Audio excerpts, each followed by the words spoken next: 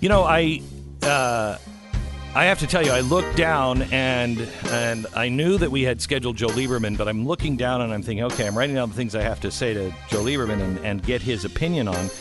And then I realize, wow, Joe and I have been friends for a very long time, and I treated him, and I've never said this before because this is pretty new. Is Joe on the phone? Joe? Yes. Hi. Good morning, Glenn. It's great to hear your voice. Thank really. you. Thank you. Let me start here.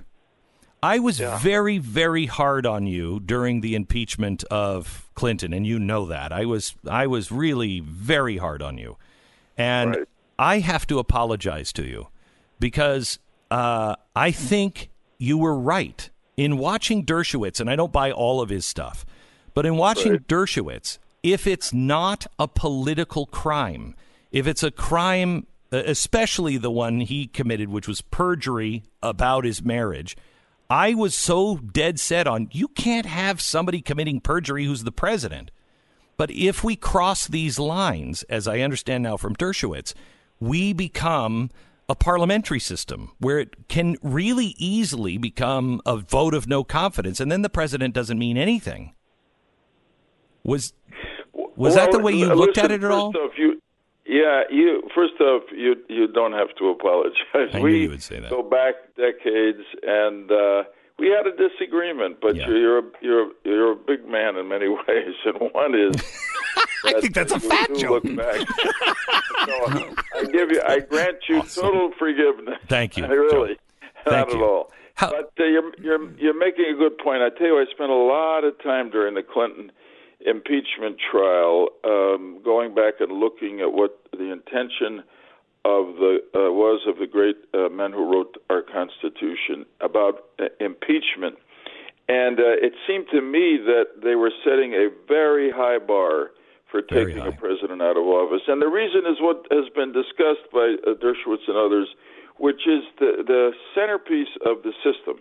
The new country they were creating was elections. You have to have consent of the governed for those who govern.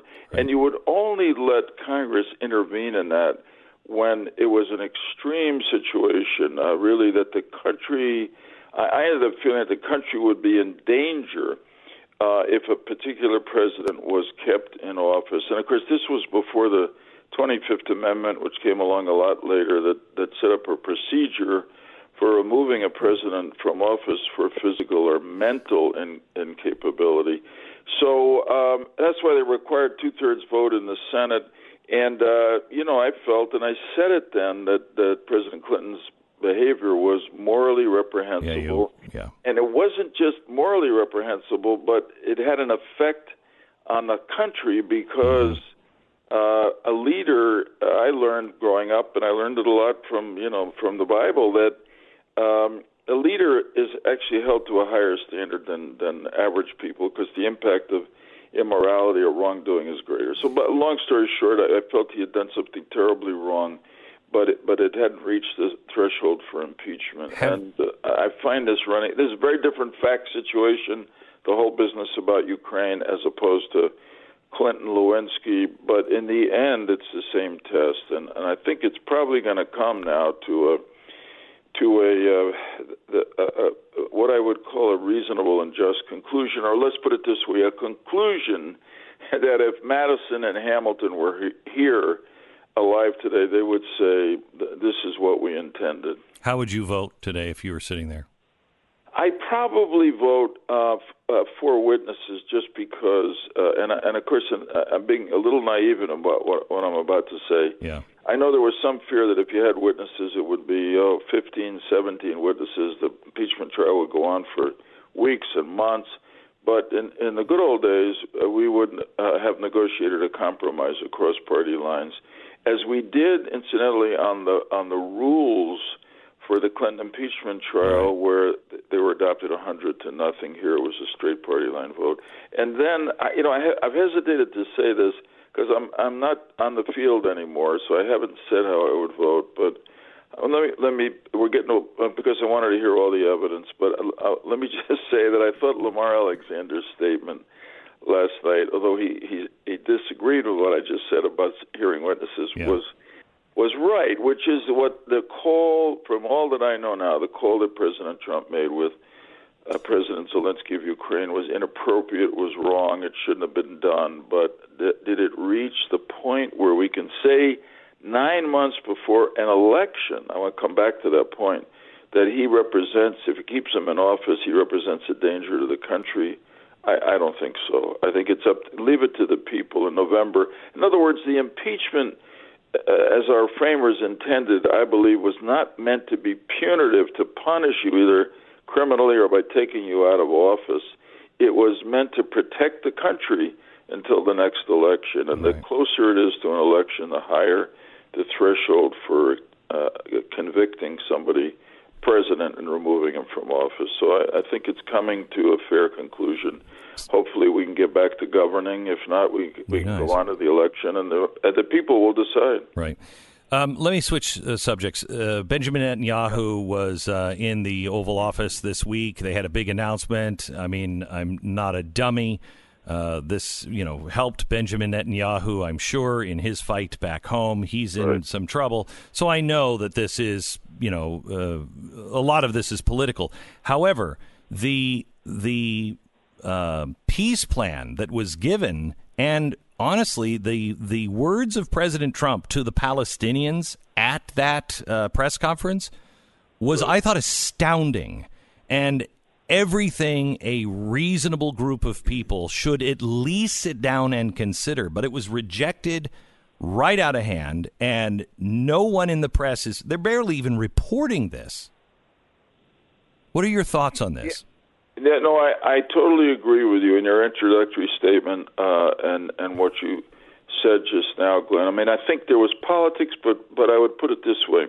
The politics may have been more in the timing of the announcement. The politics wasn't in the substance. I thought this was the result of real effort and persistence directed by President Trump, but really carried out by Jared Kushner and the others who worked in the administration for it. And Kushner is being mocked by the press. I saw an interview with him and I said, "Well, what makes you an expert?" And he said, "Well, I mean, I've been working on this a long time. Just in the last year, I've read probably 25 different books on the different, peace process." Yeah. And the headline was, "Oh, he thinks he can read 25 books and be an expert." I mean, it's just... well, that's nasty. I give him a lot of credit for what he did. Talked to a lot of people in the Middle East, including some of the Palestinians. And this is a total new beginning. And I think it's hopeful. And really, this peace plan offers, in other words, what everybody was trying for the last, since the Oslo Agreement in 93, everybody was trying to fit within that format totally, and nothing was happening. And here again, all the efforts that President Trump, Kushner were making with the Palestinians were going nowhere. So they simply decided, we're going to begin a new conversation. And they did. It gives Israel security and a lot of what it wanted. But it honestly, as you've said, think about it, it gives the Palestinians a state that's about twice as large as the territory they now govern, and a capital in East Jerusalem, which they've wanted, and a promise of $50 billion. It's unbelievable. To improve the life of their people. Yeah. Go ahead. I'm sorry. No. I'm sorry to interrupt you. It's staggering, I think, how good this is at the first initial offer. And there's no interest. No interest by the current Palestinian leadership, and which is proven. I went during my time in the Senate over and over again. Just about every time I visited Israel, I went to Ramallah to see President Abbas of the Palestinian Authority. Nice man, pleasant to be with, good to talk to, but he has proven himself incapable of being a leader who will take the risks for peace and prosperity for his own people. But Glenn, you pointed a few moments ago to the really significant difference in response to the really significant differences in this Trump Middle East peace plan, which is the response of the Arab world. Oh, my gosh. These are Really? the people that lined up against Israel. They lined up against them. They are, and correct me if I'm wrong, Joe, they are more pro-Israel, at least sounding today, than the Democratic candidates that are running for president. Well, I can't say every candidate, but some candidates, Democratic candidates, you're absolutely right. And, there you had in that room, I was there in the East Room at the White House on Tuesday, you had the ambassadors from the United Arab Emirates, big, important country, ally of ours, from Oman and Bahrain, and then the two giants, really, in the Arab world, Saudi Arabia, host of the two holy mosques of Islam, and Egypt, which has been the historic center of the Arab world and the largest population in the Arab world, both saying, not endorsing every element of the plan, but supporting it and directly calling on the Palestinians to come to the table and begin to negotiate. Right now, based on what's preceded in recent years, don't expect it from this Palestinian leadership, but maybe we'll be surprised. Anyway, I think, President Trump is, to put it mildly, unconventional as a leader. And sometimes this upsets me. But other times, because he is willing to be unconventional and what the folks in the high-tech world call a disruptor, he does things that enables things to happen that you look at and you say, you know what, this is something we ought to try. And believe me, this is a step toward peace in the Middle East. All right. When and if there's a Palestinian leadership, and when there will be if now, a Palestinian leadership that is willing to get engaged with Israel. And you're right, this is a first offer, if you will. It can be changed. There's some things that Israel won't allow to be changed, but some things can be negotiated, and the Palestinians the people of Palestine, the Palestinian people ought to rise up and push their leaders to go to the table with Israel in a process, as the Saudis and Egyptians said, under the auspices of the United States. We can mediate, and they can get something done. Joe, if you will hold on 1 minute, I want to continue our conversation. Let me take 1 minute and right back with Joe Lieberman. It's nice to be able to have a conversation with a Democrat and just be able to disagree and yet move forward. Those long gone are those days, it seems.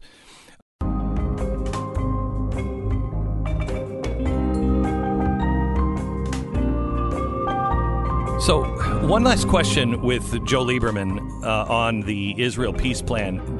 Joe, do you think that because Saudi Arabia and Egypt and UAE, they're all part of this, and it seems sincere, that there has been enough ground change in the Middle East that the tide may turn if the Palestinian Authority just is stiff-arming any kind of peace talk? Do you think that this tide turns at all? I do. I think the tide is turning. The reality is that there always have been covert set of relations and where it was in the mutual interest between Israel and some of the Arab countries, and of course there's a piece of different effectiveness between Israel and Egypt and Israel and Jordan. But it's changing now. Part of it is that they have the Arabs and the Israelis have a shared fear of Iran. But the other is that the changes are occurring of modernization throughout the Arab world. It's not coming as fast as we would have liked, but they're beginning to see Israel as an ally, including economically. So, I'm hopeful. Look, the most serious people don't talk too much in the Middle East when I visit, and I've continued to go since I left the Senate, and I particularly visit Saudi Arabia, the UAE, and Egypt. And what they really want to talk about is reforms within the system, economic growth, and what are we, the U.S., going to do with them about Iran? There's very little discussion about the Palestinians. I don't know if the Palestinians appreciate that. Right. But look, the next step, and I know the Trump administration is working on it, is to have some of the Arab countries enter into what would be called a non-aggression pact with Israel. Not full diplomatic relations, but the beginning of an easing. Sure. And I think that can happen before long. So thank God for that. It's progress. I've only got about a minute and a half here. Iowa is Monday, and the Democratic Party is really at war with itself. You have socialists beyond just I want a bigger, Medicare system. We're talking actual socialism that will dramatically change us. They're talking about an end of capitalism, some of them. And it looks like Bernie Sanders might win the Iowa caucus. He'll probably win New Hampshire, maybe win Nevada. What do you see happening in the Democratic Party? Where are they headed?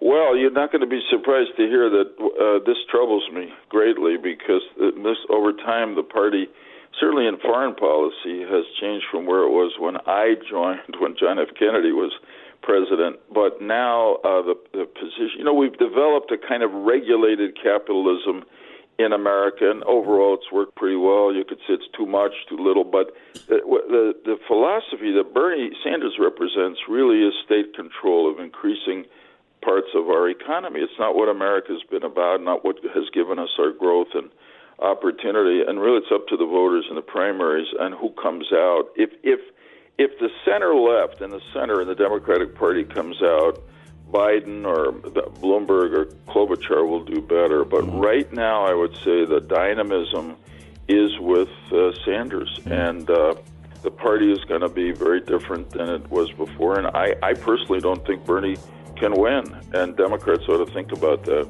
Thanks, Joe Lieberman, as always. Thank you, Glenn. Great to talk. God bless. Senator Joe Lieberman. Boy, don't you pine for those days.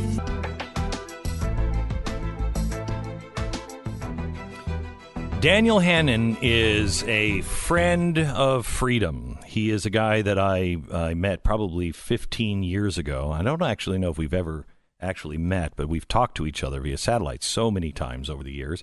He has worked 17 years to get out of the European Parliament. He was a member of the European Parliament. He led the campaign to get his job canceled. Brexit Day is finally here. It's happening at 11 p.m. European time. That'll happen this afternoon here in America. And we wanted to check in on a day I wasn't sure was ever going to come with Daniel Hannan. Welcome, Daniel. Thank you, Glenn. It's a real pleasure, as always, to be with you. And I'm delighted to say it's actually happening at 11 p.m. UK time. European time is something different. I should, just to make clear to your listeners, I'm not a European. I'm a Brit. So you're here. And the markets haven't collapsed, and the seas aren't on fire, and there's going to be food in people's mouths, and grocery stores will be open tomorrow. I'm looking out of my window. I don't see any dinosaurs or any asteroid strikes. There isn't World War III. In fact, not only that, Glenn, but the UK economy has outperformed the Eurozone for the last couple of years. We have more people in work than ever before in our history. The stock exchange has surged. Our exports are up. Our manufacturing is up. We've attracted more inward investment than any country in the world except China. So I think we can reasonably look forward with some optimism and confidence to what the future holds. So, Daniel, what does this mean? First of all, let me just say this. A, congratulations. B, thank you. I appreciate that. You guys you did what we did in 1776, except we had to have a war over it because you guys were so stupid and stubborn. But but when I watched Nigel Farage's speech, I couldn't believe what they did to him in the end. They made his point. But I thought this is a shot heard around the world, just like our Declaration of Independence was. You did a very American thing. And you did it right. You did it without arms and riots. I mean, that's a remarkable thing you guys have just pulled off. Well, I could turn that around and channel Edmund Burke, who was, of course, an MP at the time of the revolution, and say that you guys did a very British thing in 1776, which was to take to its logical conclusion the arguments in favor of personal freedom and democracy. But I tell you this, no country that I can think of ever got poorer as a result of becoming more self-governing. And I do think we are feeling something of the mood of optimism that swept over the then colonies in 1776. I was looking at John Adams's letters, and he was probably the gloomiest of the founders, deeply pessimistic about the fallen nature of man. But on the day of the Declaration of Independence, even he got caught up with the mood, and he wrote to his wife Abigail, "Through all the gloom I can see the rays of ravishing light and glory. I can see that the end is worth more than all the means, and that prosperity will triumph." And Brits are a fairly reserved people. We wouldn't put it in such florid terms, but that is the mood here. There are parties going on all around. There are, I'm speaking to you from London. There's a crowd a little bit down the road outside Parliament, just happy, good-natured people waving the flag. And as I walked past a moment ago, they were singing "Sweet Caroline." So good, so good. That's so funny. It's of course, it's a great thing to feel that you're back in charge of your own affairs. So, what do you think's going to happen with the European Union? Because as I watched that, and I connected to what he was saying about an out-of-control government, that's not what we signed up for. It's corrupt. You're ignoring us. You go your own way. You belittle us and you belittle the people. Yeah. And I thought, if I can relate to it, surely the people in France or Germany or or Norway or Sweden, they're looking at that going, yeah, you know what? What are we doing? Yeah, and that's the thing that they're really scared of. How does the EU respond to Brexit? Britain's going to be fine. But what's going to happen in the Eurozone? And actually, again, I don't want to kill this metaphor or this parallel by overdoing it. But since you started it, again, there's a fairly no. It's actually the Brits that started it, just by yeah. So, okay, you started the parallel. The Brits immediately after Yorktown were in the same kind of mood that Brussels is in now. They were hurt and angry, but it didn't take long for the British government to realize that its own interests depended on having a good, cordial relationship with the new country. And so the new administration under Shelburne in 1782 said, we're going to open all of our ports in Britain and the Caribbean to all American vessels. We're going to renounce all our claims on all the trans-Appalachian territories. Adams and Jay and Franklin couldn't believe the generosity. But from a British point of view, it was the correct thing to do because we understood that free trade is good for everybody, that we wanted to have rich neighbors because rich neighbors make good customers. And that's how it worked out. Now, let's remember that you did come back in 1812 to start a war and burn our White House. Surely the most ridiculous war ever, right? The reason that the war began was over before the first shots were fired, and the only significant engagement took place after the peace terms had been signed, but before news had reached New Orleans. Right. But I mean, the interesting thing is the EU could respond to the Brexit vote by saying, okay, I wonder why we got that wrong. Maybe we become a bit too remote. Won't happen. Maybe we need to reconnect. Maybe the Italians or the Dutch or the Poles or the Danes will feel similarly. Let's try and anticipate. Let's try and devolve a little bit of power. But so far, they've done exactly the opposite. They've said, oh, great, now that the Brits are out of the way, we can have a European army and we can have a European tax system and we can have more and more power for the centre. And I think if they insist on taking that line, then the EU will fall apart sooner rather than later. So, Daniel, I've never understood the parliamentary system. Never understood it. I mean, you guys seem to be going through prime ministers like water. We have a different system with our impeachment, but that's really what we're talking about now, is whether you can impeach someone that didn't do anything illegal, may do stuff that you didn't like, but really if impeachment is more of a vote of no confidence, which our founders never intended. What do we look like to you? A, as a historian, can you give us some perspective where you're not connected to it? And B, just as a Brit.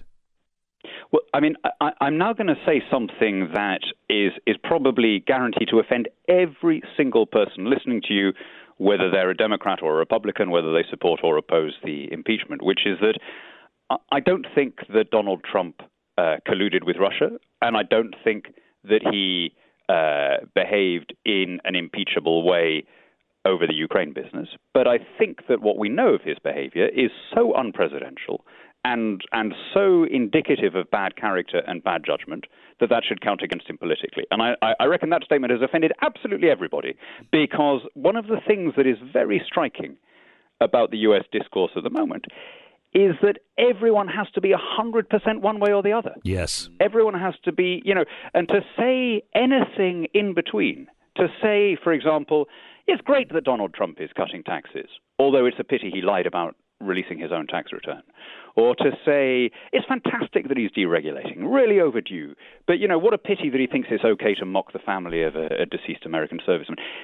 You never hear anybody saying those things because it's become so tribal and so polarized. And I've got to say, that does worry me. The extent to which people in the U.S. now see the other side as enemies rather than as fellow citizens with a different opinion. And a great democracy can only take so much of that. So, as a historian, you've watched us for a long, long time. You know our history. I think it was Churchill said one of the greatest things about Americans is after they've tried everything else, they finally do it right. How do we get out of this one, Daniel?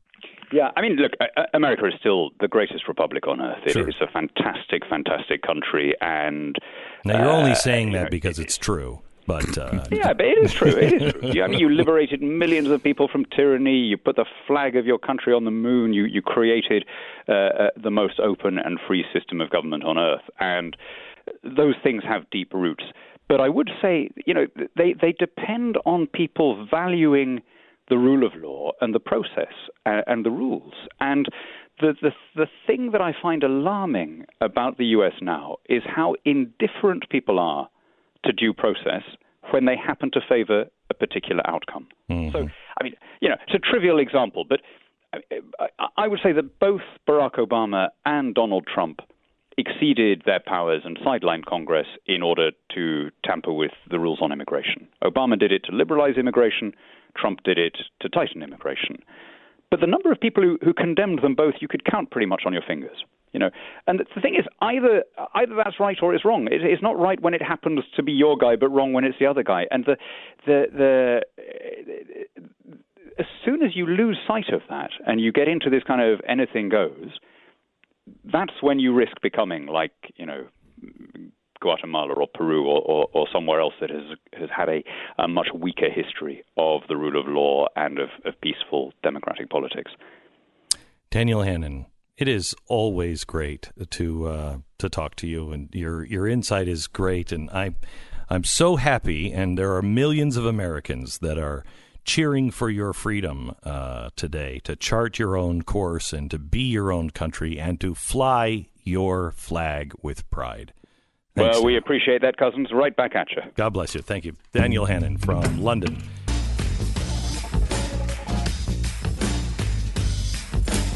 It's Friday. Welcome to the Glenn Beck program. I have a podcast that usually comes out on Saturday. It's 90 minutes. I sat down with Carter Page, who I found a very interesting person, and we'll talk about that some later time. But I want you to hear this podcast. 90 minutes. This is the guy that the FISA courts, FBI, everybody lied about to get the Donald Trump campaign spied on for Russian collusion. So this is the beginning of it.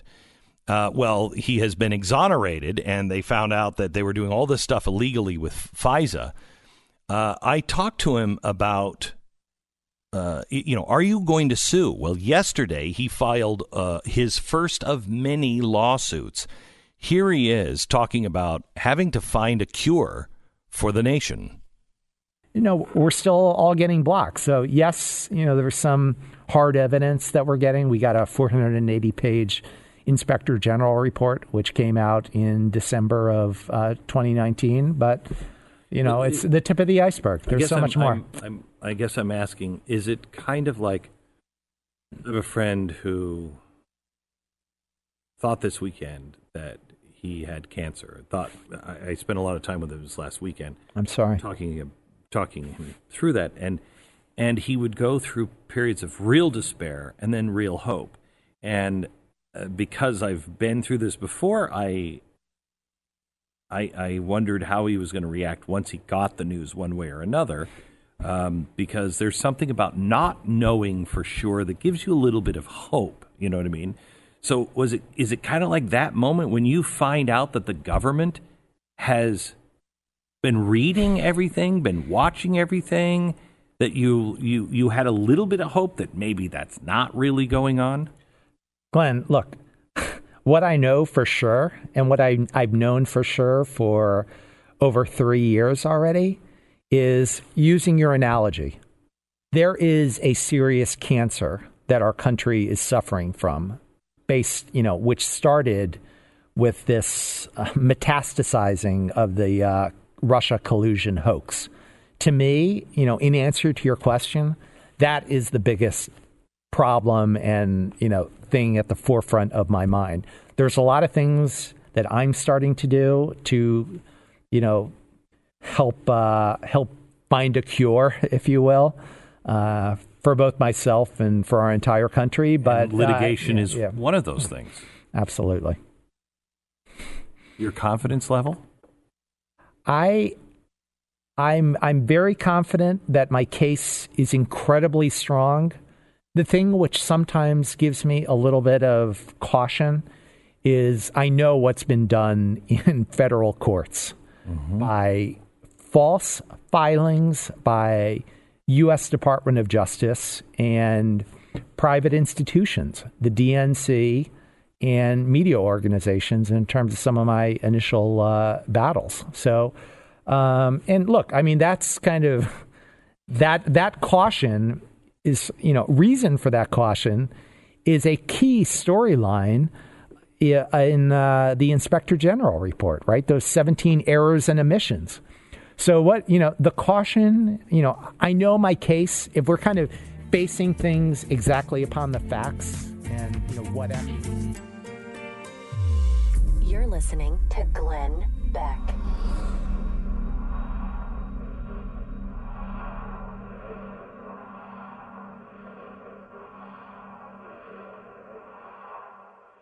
Hey, the surest way